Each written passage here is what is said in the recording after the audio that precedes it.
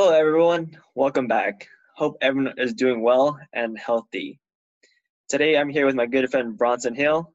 Bronson, welcome to the show. How are you today? Hey, thanks so much, Garrett. So good to be here with you today. I love having conversations around leadership and personal development and real estate and just things in life that help us to get better. So I love that you're doing this. This is great.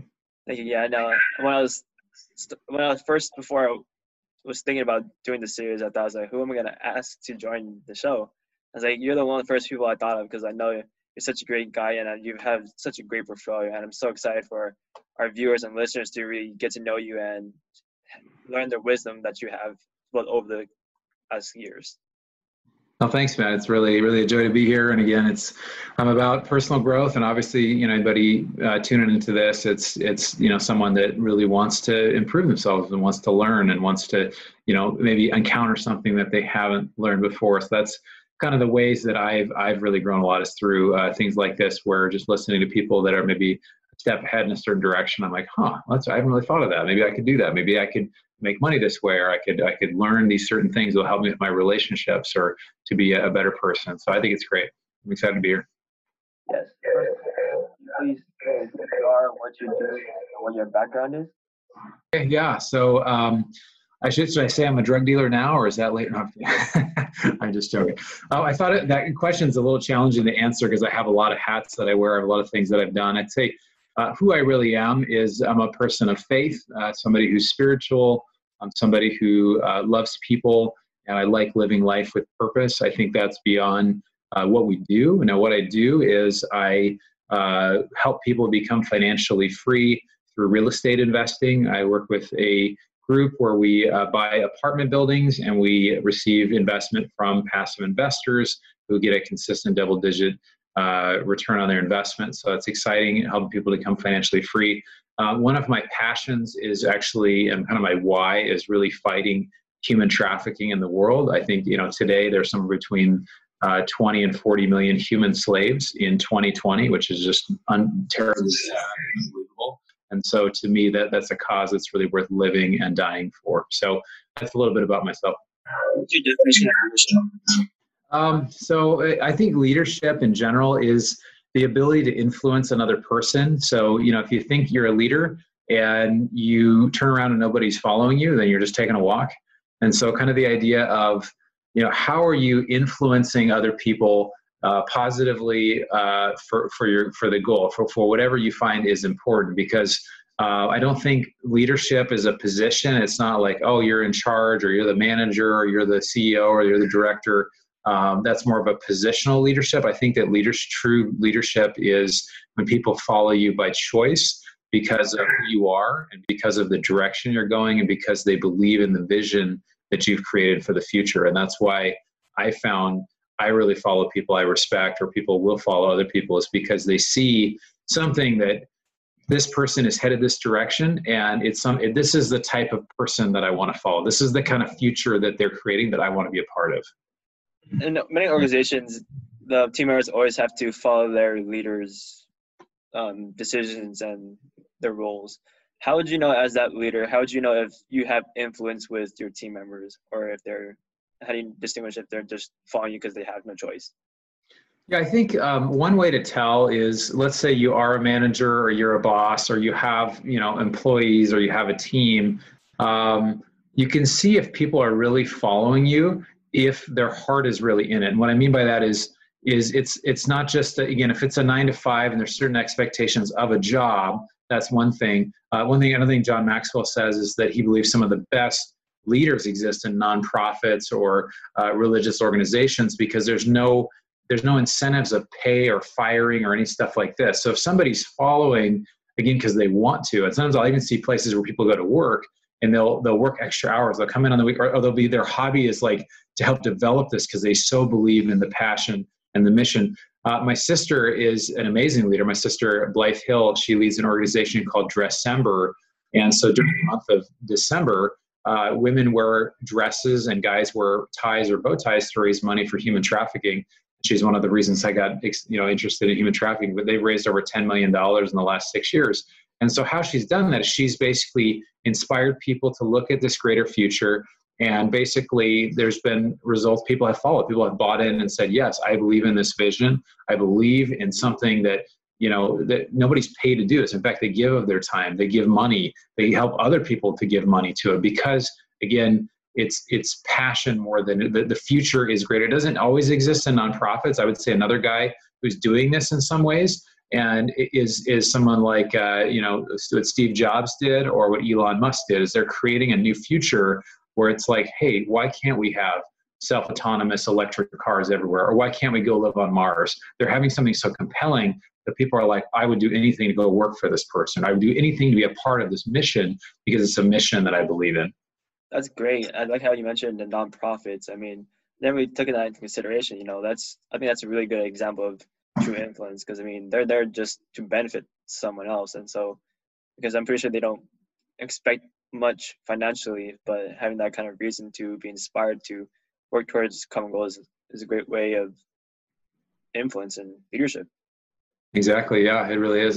The most inspirational leaders, I think when we think of leaders, it can be politicians or it can be business leaders, but or even other sort of Mother Teresa type of figures. But I think it's people that really touch our heart and again will create this new future and kind of really make the impossible happen, something that does not exist today. And they'll basically mobilize people around a mission of like, what would happen if we did this? Is this possible? Well, it is possible if we all do our part and we all come together to do this. And I think that's really what compelling leadership is it's somebody who you want to follow because their character, that you can tell they're fully committed to it. And who they are is they become that person, that the mission is stronger than the person. If you look at Martin Luther King, or you look at, which I've been looking a lot at Gandhi and Martin Luther King lately, is that these people actually they were so committed to the mission that it was more important than their life. Like literally they were giving their life to the mission.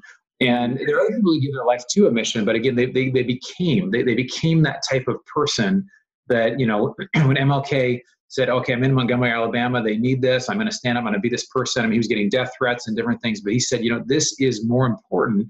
This cause is more important than my life. I see myself as part of this. And just going forward in this is so, so important. The same with Gandhi. It was like such a commitment to it that it doesn't even matter whether I live or die. What matters is that this cause is fulfilled. And so I think that true leadership, whether it's for business, it's nonprofit, it's for anything, there's got to be some of that level of calling and purpose and what am I actually doing? Because those are the people I think that we really want to follow. Wow. That was amazing. So it sounds like a lot of like selflessness and I guess humility sounds like where they kind of come from. Yeah, I've heard that humility is not thinking less of yourself. It's thinking of yourself less, or it's not thinking of yourself at all. So kind of the idea is if the mission or the vision or where you're going is more important than who you are, it's just, the only thing that matters is how you fit to be able to mobilize people or to be a part of that.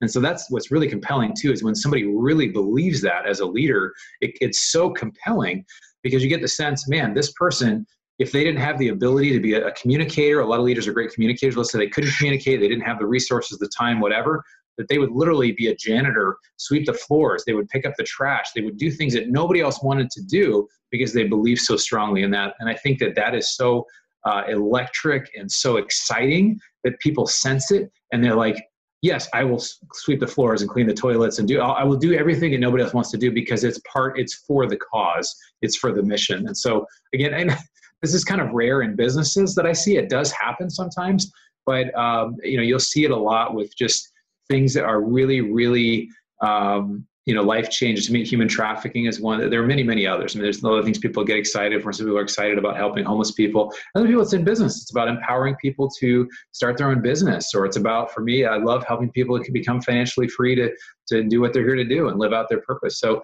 again, I think it's creating the vision and really walking in that for, what a better future looks like. What are some common leadership mistakes? Well, I will say this, Garrett. I thought about a little bit about this. The idea that like the ways that I've learned the most from leadership, and most about leadership, has been from leaders that I really don't want to emulate in certain ways. And I think an example, So you went from good leadership about what bad leadership looks like. You're like, that really didn't feel well. Take a note. I don't want to do that again. Note to self. So like, I think of a time when I was in my 20s and I was working for a nonprofit organization, and the leader of this organization was an ex-cop, and it was just very intimidating, very intense. Would just kind of tell everybody what he thought of people. There was this huge fear-based leadership, and I personally think that fear-based leadership, like if you don't do this, you're gonna get fired. You're gonna be like people that yell or they use other ways to control people. I think it's a weak form of leadership, because you're not really inspiring people. You're not really calling things out of people to become their best. You're really kind of putting fear in them, so that, if you don't do this, you're going to get fired. If you don't do it, I'm going to yell at you. If you don't do it, I'm going to punish you. So I went through a time, and I don't know if it was insecurity, either my insecurity, their insecurity, a combination of both. It was just a really hard time for me personally. And I think I didn't really sense that I had a couple different leaders there, but I didn't sense that I had leaders that really believed in me more than the cause, more than the job, more than just, hey, I'm here to do a job and this is all it is, and you're a cog in the wheel and just do your job and shut up and be happy that you have a job.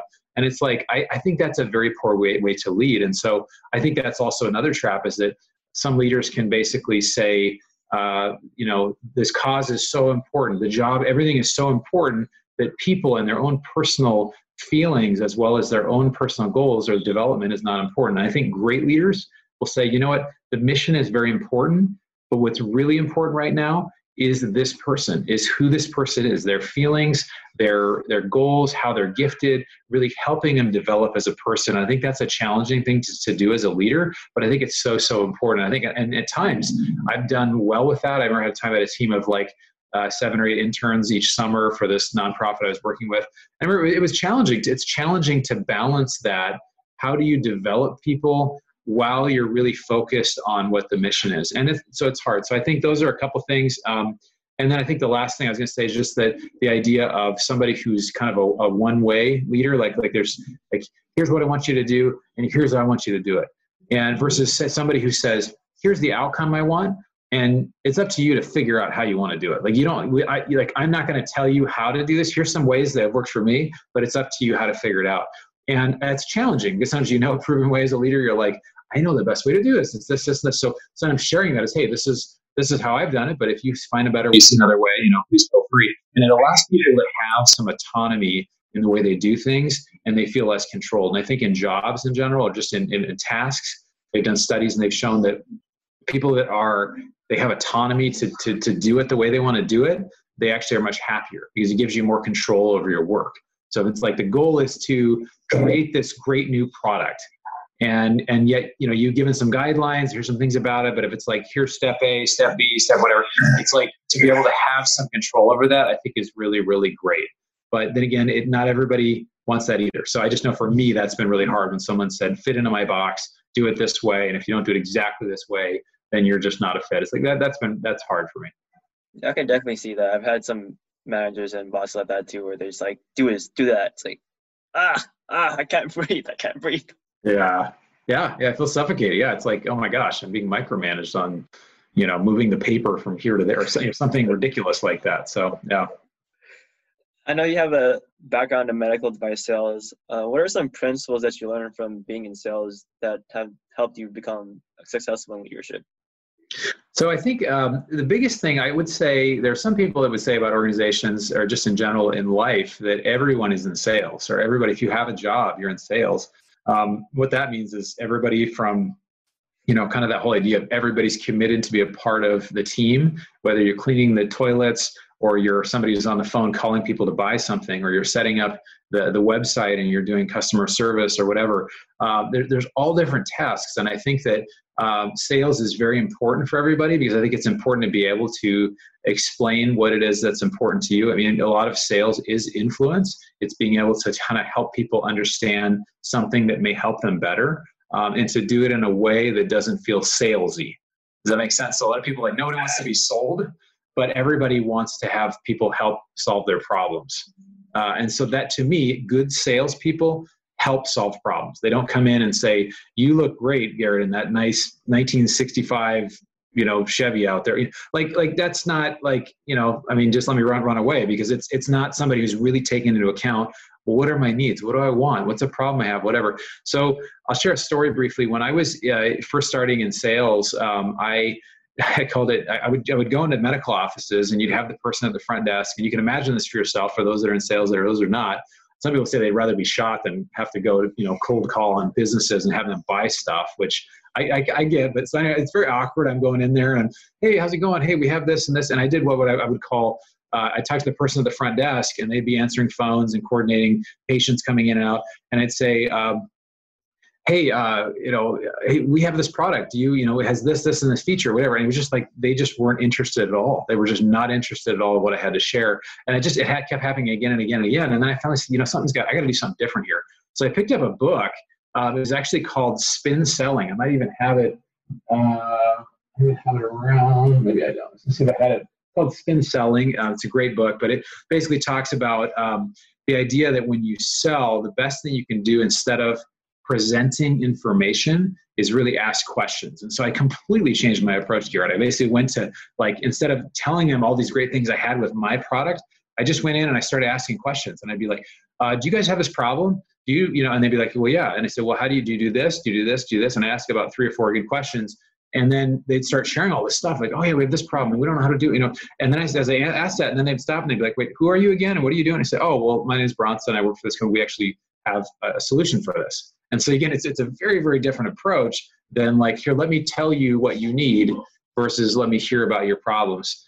So I think in leadership, there's some real parallels to that, because I think a lot of people, there's the idea that people don't care how much you know until they know how much you care. And so a lot of times what people will ask is kind of the question of, the first question is, do I trust you? Do I trust you? And when somebody asks questions and they're really interested in who you are and what it is you're doing, they will open up, and then they will develop some trust there. And then the second question is, can you help me, or can this person actually help me? And so I think in leadership, people are doing the same thing.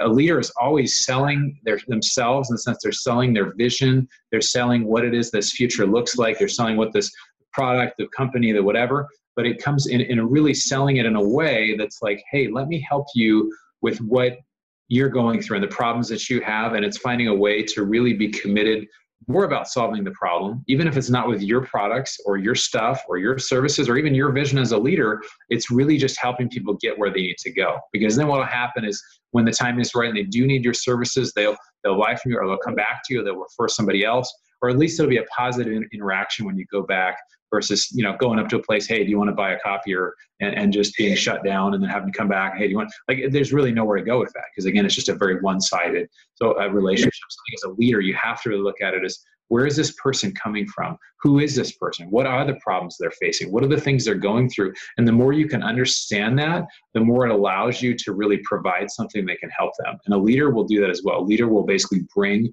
a solution into a situation where somebody didn't even know existed, and help inspire them to see that that could be a possibility for them. I really like the definition of sales. It's especially now, people are very hesitant when they hear sales. It's very I guess everyone keeps their guard up, but when you understand the true purpose of sales, it's not what they think, but it's really to solve a solution, like you said. And I'm here to help you, instead of here. I'm trying to sell you something. So yeah. I think that's a big problem, because I think I see it, because a lot of the sales people I've worked with, or people that are in sales, there's such I don't know what to call it, except for kind of greed or love of money. There's this huge excitement for just making the sale, or just being around, trying to get something from somebody, versus really saying, how can I serve this person? How can I help them? And one of the guys I work with talks about, how can we create value for people? If you can create value for people, they're going to value you, because you become a valuable part of their team, or you're providing information that's really valuable. And so I think that's something is providing value, even if you don't get paid on it. And I think over time, you provide enough value, people say that, hey, we really need this person around, because they're providing so much value to us. That's great. As an investor, as business or leader, doesn't matter, you always need some kind of business strategy. How do you develop one? So yeah, business strategy is interesting because it's there's different aspects to it. I think the first thing is really to define what it is your goal is. Like, what are you looking to do? Like, what does the vision look like? Like, is it, you want to make $100 million and you want to give it all away? You want to stop all human trafficking in the world? Like, what would that actually look like? And try to visualize, okay, if this happened, what exactly would that be? And I think that it's hard to get, really laser focused on. There's ways you can do that. And okay, if that means if my goal is to create a business and it's going to have this much revenue, or it's going to impact this many people, or this many people are going to be able to stop working for corporate jobs and be able to work for themselves. Like, well, how would I actually measure that and try to create some measurables there and some real goals and kind of trickle down to see what the impacts of that are. Another thing what I call is the idea of a low risk experiment. So basically, there's been a lot of things in my life. Like one of my things I love doing is just learning, and one of the best ways to learn is just to try something new. So if you've never tried something, say, okay, well, hey, I've got a friend who does this, and I'm really interested to learn to see how this would work. Or if I got involved in real estate, like what would that look like? Well, maybe if I went to a meetup, or I started reading some books, or I started to, one of the ways I got involved with real estate is I have this cousin who's a real estate investor, and he's very successful. And I had a plan. I basically was doing single family houses, which a lot of people think that they're going to become financially free by buying single family houses. And what really happens is a lot of times it doesn't happen because you just kind of get another job. You get very busy. And so my cousin Wes came to me and said, well, hey, this is not a bad idea. I know you want to get all these houses. Why don't you do multifamily? And so he kind of created this idea for me. And I was like, oh, that's really interesting. So what I decided to do is say, okay, well, I see what he's doing. This is interesting. Why don't I, read some books, get involved? Maybe I ended up starting a meetup, in Pasadena, which you've been to, and just starting new things to try to see how it goes. And then it turned out I was actually able to raise some money for a multifamily deal. And again, this is very low risk. There was very little money out of pocket for it. It took some time, but it's not like, hey, if this doesn't work out, I'm going bankrupt, or I bought some, $30,000, training course, and all of a sudden I'm in debt. I had to put on my credit card to get it or something. There's ideas of like a low risk experiment where it involves time and energy. And if it doesn't work, it won't kill you. And I think I want to share this story. There's Richard Branson. He started Virgin Airlines. And one of the things that happened to him is he negotiated a deal with the airlines that even before he started, he said, well, he had a way to kind of rent these planes. And if it didn't work out, he would just simply be able to return the planes. Like there was really no, he didn't have hundreds of millions of dollars or whatever, all these other things. He was kind of he was able to use it, but he was able to negotiate it to where if it just didn't work out, he would just return the planes. Which, I mean, that sounds really simple, but a lot of it, you didn't have to buy $100 million planes and get billions and billions of dollars. He was just kind of able to rent and get in. And so there was a lower, if you fail, you're not going to be destroyed. So anyway, that's something I think that's important. The last thing I want to say is just the idea of really getting a mentor. Mentors I think are really important, so you can bounce your ideas of what your vision is, what you're looking to do, what your ideas are, what's going well, what's not going well. I think those things are really important. I think having a mentor or having multiple mentors is very, very important. That's great. I know you did talk about some real estate multifamily, and I know you're with the Nighthawk Equity, and to say your team is good is such an understatement. And you have Michael Blanc, who's one of the more well-known people in multifamily. Gary Lynch, he's brought a company from 0 to 3,400 units. I mean, you guys definitely have a star team. How do you develop such a great team like that? Yeah, no, that's a good question. I mean, I think that I will say that this is not my team, so I'm a member of the team, so I'm not the leader of the team, but I did have my own platform, and I decided to actually join Michael and the Nighthawk team because of the skills, the leadership, the vision, what was already there. So I think that's actually interesting as well. But I think that one of the things you can do, or anybody can do, is really work on developing themselves, find a specialty, just start working somewhere and figure out where you fit. So for example, in doing large multifamily investing deals, we typically are buying properties that are kind of in the $10 to $20 million range. There's different things that you can do if you're on a team. So Garrett helps find deals. He finds these deals and helps negotiate them and walk through. And there's quite a process to walk through to actually close on a property. Sometimes it can take months of time. It's not just like a house. It can take longer. Other things come up. And then, we have Drew, who does a lot more of the asset management and the bigger kind of process of how all this kind of goes together. To me, I help raise the money. So the last 12 months, I've raised $7.5 million. And so, you just try to find out what are the things that you do. And even among that, so to me, I realized like, okay, maybe I'm not the guy who's able to find deals, or I don't have as much experience managing apartments, but I do know about working with money. I do know about working with people. I do have some sales skills. I do have some of these things.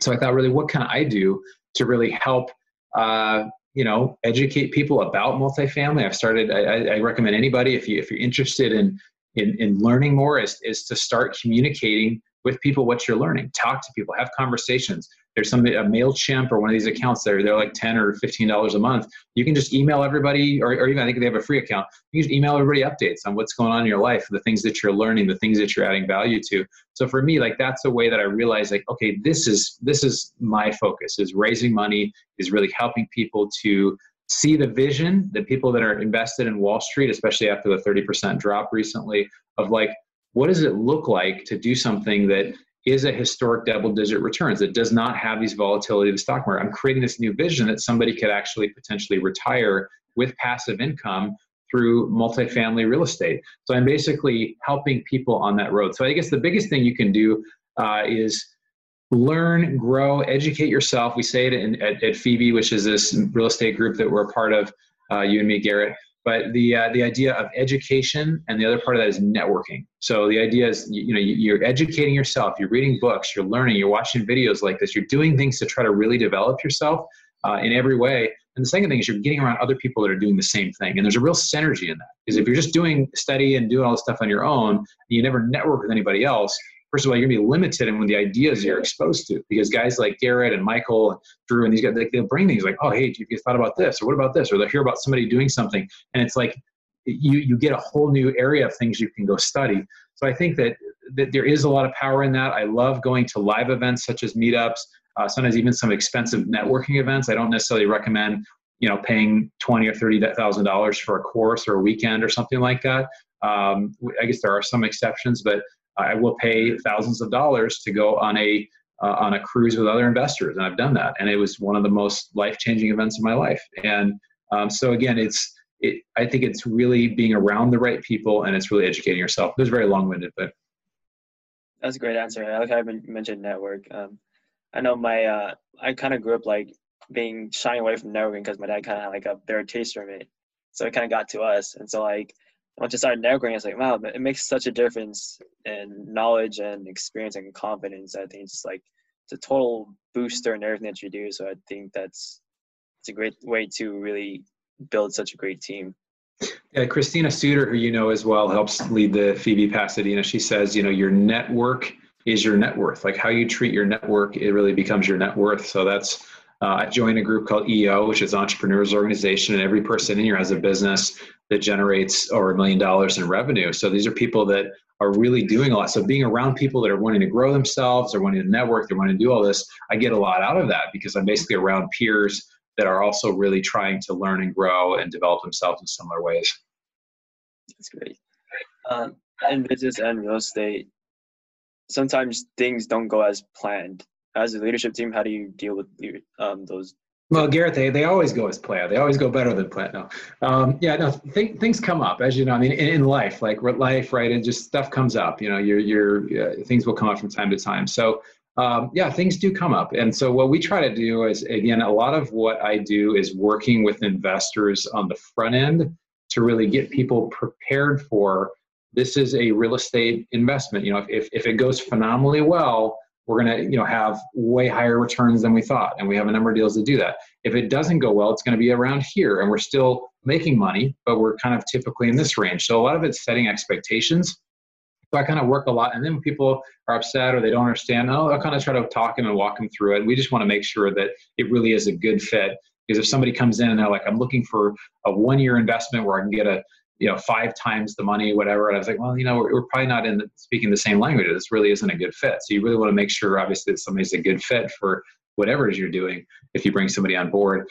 So we did have a property that recently that we had some stuff go, it didn't go as well as we would hope in the sense that we did a bunch of renovations. We had a little bit higher vacancy than we thought. And so we ended up switching property management companies, and the thing, it's turned around, but it took a little longer than we thought. And, we're getting the rent, how it works with multifamily apartments is that you'll come in and you'll do repairs, and then you'll increase the rents with new people that move in. So you basically, somebody just naturally moves out. I mean, most people move out within a year or two in apartments. So as they move out, you just kind of do some renovations and you raise the rent for the next people moving in. And so, we're seeing those rent bumps come in, but it doesn't always go exactly, according to plan. Sometimes we'll think, oh yeah, we're going to be, having this place completely full at 95% occupancy right away. And if you're at 75 or 70 or 80%, like that's lower than you'd expected. And that happened. And so what do we do? How do we deal with that? And so we ended up bringing in a kind of a specialty leasing consulting group to come in and help work with that, bring people in, and they've done a great job. So we've been able to turn that place around. So, so I guess just I think for us, it's really being honest about what the risks are. Also, when we underwrite the deal, which just means how we break it down, we kind of analyze, okay, this is how we think it's going to grow. We try to be very, very conservative. So one example of this is if we see rents going up by 3% per year, we will not assume, like some other groups will say, oh, rents are going to go up by 3% every year for the next 5 years. It's like, well, no, let's assume like maybe 1.5%. Let's assume a lower growth rate, or assume expenses are going to be higher, or that just things are less favorable, so that you're bringing the expectation down. So a lot of times people can get upset. Again, we have this last deal we did, we had 75 investors. So I'm kind of helping to manage the expectations of 75 people. And then at times, things will go well, and at times some things won't go well. So how do you manage that? How do you talk with people? And people have their own process of how they go through all that. So I guess I know that's a lot of information, but I just think it's really trying to communicate, manage expectations, execute when it doesn't go well. Being able to circle back and communicate, hey guys, this didn't go exactly as we planned, but here's our plan. Here's what we're doing now. And just be open to, the worst thing we can do is when there's a problem, just stop communicating, because then people are like, what the heck? I gave you money. I followed you. I'm doing this job. You're my leader, and you're not even talking to me. So I think that, just continuing the communication, especially when things get, are not going as well, is very important. And you were saying earlier that you raised 7.5 million, and I'm sure that's a lot of investors to actually bring into the deals. But how many investors did you have to actually talk to get to those to actually close with you? Yeah, so we have a metric on. I mean, I'd say in the last 12 months, I've had calls with, I'd have to look at the exact figure, probably about 800 investors total. So, and I think, from what we've had, we haven't had a deal in the last few months, but that's going to become available. But it's typically, of those that I have calls with, it's about 20% invest. And the average investment is about 70,000. So that, it's interesting. The more you can measure, you do this certain activity, and if you're looking to, especially if it's something new activity such as raising money for a deal, typically I'd say if somebody's really sure they can raise about 500,000 for a deal, or they're going to raise a certain amount from friends and family, then just divide it in about half. I remember the first deal I did, I talked to like 62 friends and family, whatever, and honestly, none of them invested. The person who invested with me was somebody that I met at a meetup that I was leading, and they just, the first time I met them, they said, yeah, I'd invest with you if you had a deal. And so I got together coffee, and they turned out investing some money in a deal, which was amazing. I was kind of floored that type of thing happens. So sometimes too, when it comes to, especially raising money, I think it really, what's important is to try different things, be open. And then also, if you can be, whatever you're doing, if you can try to start something or be a leader or be someone who's creating content or doing something around it, people have a much easier time kind of following, because they've kind of read or seen or followed some of the things that you've done, and they're interested to be a part of that, which I think is pretty cool. What's your approach and thought process when you're talking to an investor that you would like them to invest? Yeah, I mean, I think the approach really is, I have a whole format to it, but just really kind of giving them, an outline of, hey, these are people that we have created a platform around multifamily real estate. So it's not just like I'm going up to some random person saying, hey, would you like to invest in apartments? It's typically comes from a place of adding value And then they have reached out saying, hey, I'd be interested to get on your deal list and learn more. And so what I try to do is just kind of, give them an outline. Hey, we're going to talk about this on the call. I'm going to ask you some questions to see if you would be a good fit for us. And then I'm just going to give you, a 5-minute intro of kind of, this is what we do. These are some core values. This is what we're about. But I think the biggest thing that I really look for and I try to communicate is that we're not some fly-by-night company. We are really looking for partnership. We're really looking for people that aren't looking to invest $100,000 or $75,000 for a deal.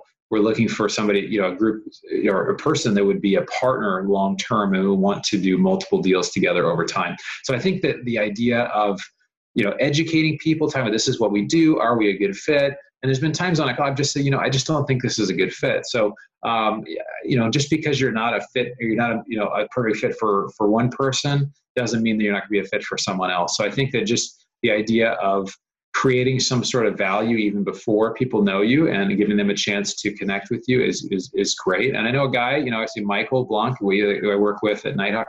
He's got this huge platform. We have like 10,000 downloads per episode. I mean, it's amazing. And he's raised a lot of money over the last, a year or so. I know another guy who has no platform, doesn't have a website. He literally has, just stuff through email and phone.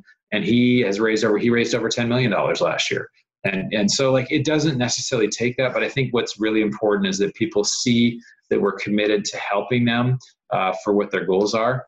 And if for some reason we can't help them, we have to say, you know what, this just really isn't a good fit.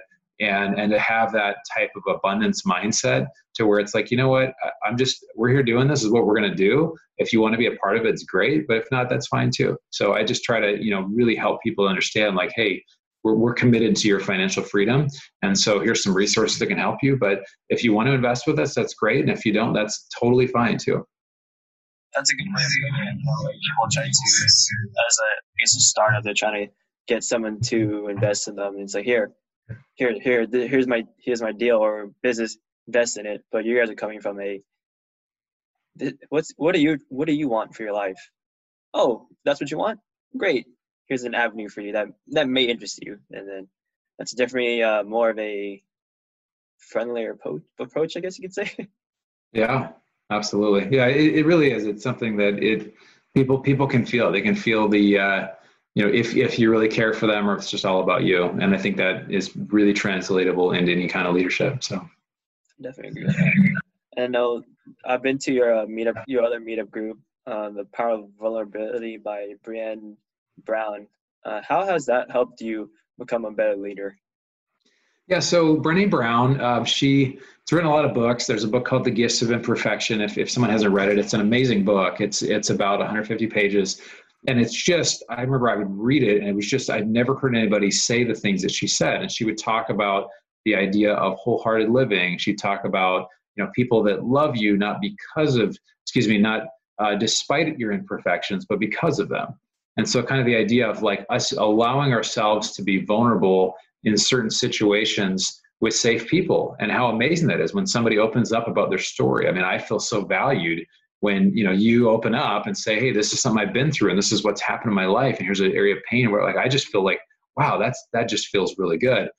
So also another thing when it comes to leadership, a lot of cultures, and Brené Brown, she does a lot of leadership and different consulting for businesses. And she says that a lot of these companies be like, well, we want to have a lot of creativity and we want innovation and we want all these things, whatever. And then she looks at their corporate structure and there's like no ability to fail. There's no freedom to like stand up and have ideas and say, what about this, whatever. They want everything to be perfect the first time. And she said, no, like the idea of vulnerability, if you create something, the idea of creating anything and showing it to the world is a vulnerable experience. Because if I'm a painter and I paint something and people think it's amazing, that's great. But if people think it's terrible, what do I feel about myself? I feel, oh man, that's like an extension of, I love this thing and people hate it and maybe I'm no good at painting, or maybe if I'm a music artist, or even if I do a business venture, I do anything. So the idea of even in business or as a leader, giving people freedom to create and giving things a chance to succeed or fail, and it being okay that, hey, we tried, we learned something, we moved on. And I think that's something that a lot of businesses and a lot of people really don't have kind of the long-term approach for. And I think our whole, Robert Kiyosaki talks about this. He wrote the book, Rich Dad, Poor Dad. If you have not read that book, I highly recommend that book. It's a great, great book. But he says that what will happen in education is people will, you'll be taught that there's only one right answer, right? Like, well, this is the answer. It's this plus this equals this, and that's exactly what it is. There's no other interpretation. Versus art and business and creativity, well, there's multiple answers. Well, in school, you can't collaborate. It's called cheating. But when it comes to working in business or in life, like it's collaboration. You're helping. You're getting better. You're learning. You're getting mentors. You're working. There's partnership. So I think that there's a lot of things in leadership like that it just requires you to be willing to put yourself out there.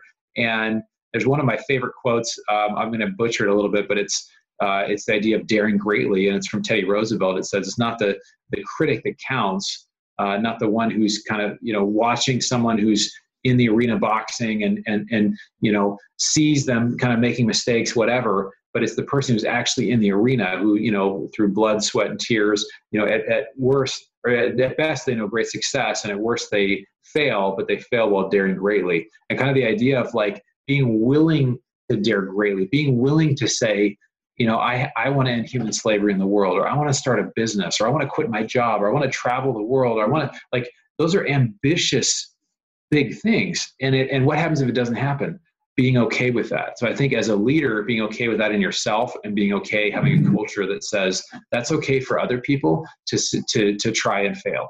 And the biggest thing is just that we all keep learning. We learn about ourselves, we learn from others, and we learn. And I think that's all really important. I know when I was back in New York Live, an agent, one of the better agents in our company, she came down from, I think, Santa Clara or something to come talk with us. And then she didn't know she made me know like a few of us, but her story was so interesting. Like she was telling us about her life and how she got into New York Live, and then she brought the story of like how someone in her family died or something, and she started crying and just kept going more in that story. And I was like, wow. And she said that that's her vulnerability made her very successful in New York Live. And it's like, wow, you can definitely tell, everyone can relate to her. People understand that she's not here to sell them something. She's here to benefit them.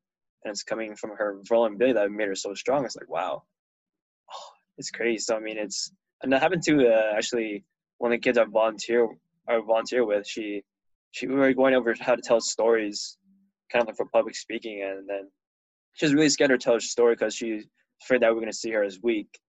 But then she was telling the story of how she came from, I think, like somewhere from Latin America, and she was saying that like she experienced something.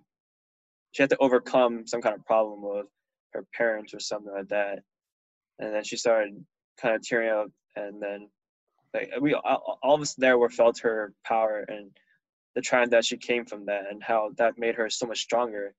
And I told her, it's like, wow, that's so amazing that you told us that. I told her that you shouldn't see that vulnerability as a negative. That's so strong. Not everyone can do that. That takes so much willpower and courage to do that. And I told us that you should definitely hang on that vulnerability as a strength for the rest of your life and just show that to everybody. Yeah, it's interesting. Vulnerability is one of those things we both admire, and it terrifies us. I remember I made a post just a little bit.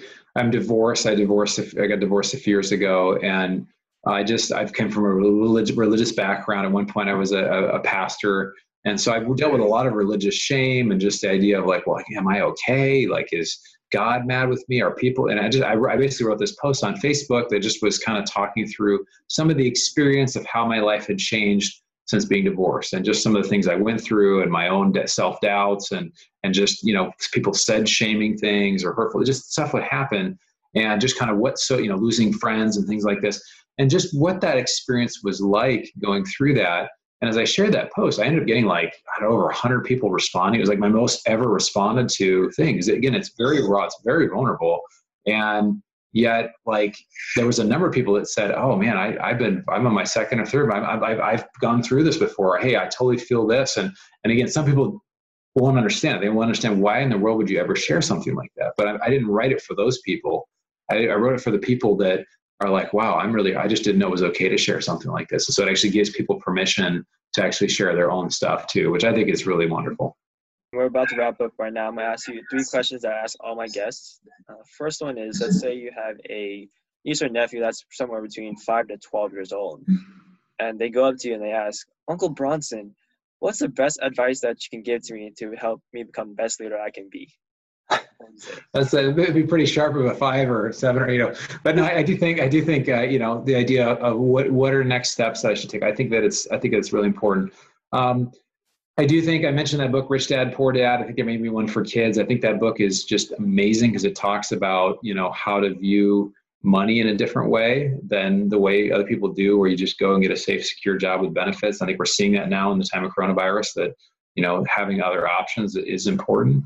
I also think, the power of mentors asking for advice, how things work, just being curious about things, being curious and just really, again, asking people that you admire, what is something that I can do to grow and develop? And a lot of times people that are young, again, they may not be able to articulate it, but, I think just the idea of being open to people that they respect. They see something, oh, this person's a lot of fun. Or they seem like they really enjoy their job, or they seem like they're enjoying it. And I think for us that are older, a lot of people I imagine that are going to watch this are older, is just being attentive to that. So what are the things that we can see in them? It's like, oh, well, they really are good with building things. Well, maybe, hey, have you ever tell these kids, hey, have you ever thought of being an engineer? People, that's what they do for a living. They build and they design and they do things. So a way of calling things out almost as a mentor to younger people, I think is really important. So I think that's probably the biggest thing I would say. Okay. From being a leader, what's one key or some key takeaways you've gotten from it? Some key takeaways from being a leader, I think the biggest thing is just really, how am I living my life intentionally? Kind of the idea of living on purpose, so that life is not just happening to me, but really living in such a way that I'm making the most of every situation. I did an event this last year, and I'm planning to do it every year now. It's with a bunch of people that are really goals minded, and they have this 2.5-day goals event, and we sit in a room, they talk about what goals are, and you set goals for yourself. And I've set basically 8 primary goals for this year. And it's given me something to focus on. And one of these goals is basically reading 52 books this year. And I think we're in May, and I've actually finished 30 books. I'm actually on my way. So I'm excited. COVID's actually helped with that a little bit.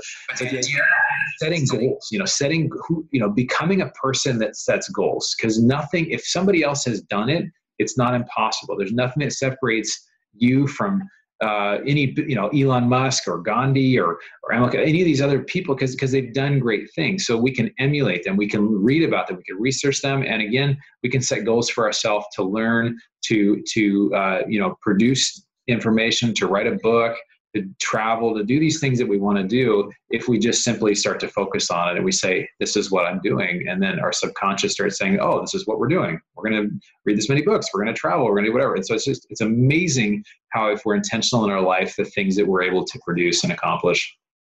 That's great. I definitely agree with that. And last question, what's your favorite leadership book?